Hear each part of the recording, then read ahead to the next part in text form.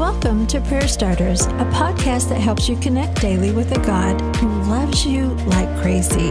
Each episode shares a scripture, a drop of encouragement, and a prayer starter to begin a conversation with God right where you are. And I myself will be a wall of fire around it, declares the Lord, and I will be its glory within. Zechariah 2:5, and this is found in the NIV version. An angel of the Lord marched around Jerusalem with a measuring stick to determine how wide and how deep the city was. These measurements would determine the multitude that God would bring to fill the city. It was an incredible prophecy and a promise. Walls would not be needed for the city because that left room for more. God himself would be the protective wall around Jerusalem, reflecting his glory from the inside out. You know, as I read this verse and this story more than once, I was stunned by this image. How many times have I been limited by what is right in front of me? And yet God measures differently. He sees the potential. He sees what he can do.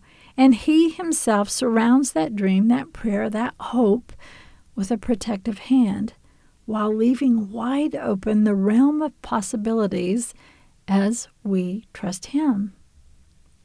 Today's prayer starter: God, I see what is in front of me. And sometimes, let's be real, I can't see beyond that. But you can. May you be the measurement of possibilities rather than my limited vision. I offer this as a prayer. I hand you that dream, that hope, and I place it in your hands, leaving it to your measurements, whatever that might look like. Do what you long to do. Now, continue the conversation. Why don't you release your idea of what that thing should look like? I'm doing it right now with you.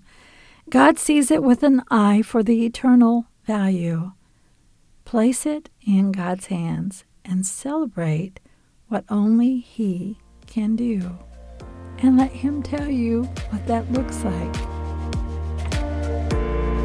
Prayer Starters is brought to you by the KLRC Podcast Network. I'm Suzanne Eller. Thanks for showing up. May you sense how much God loves you today and every day.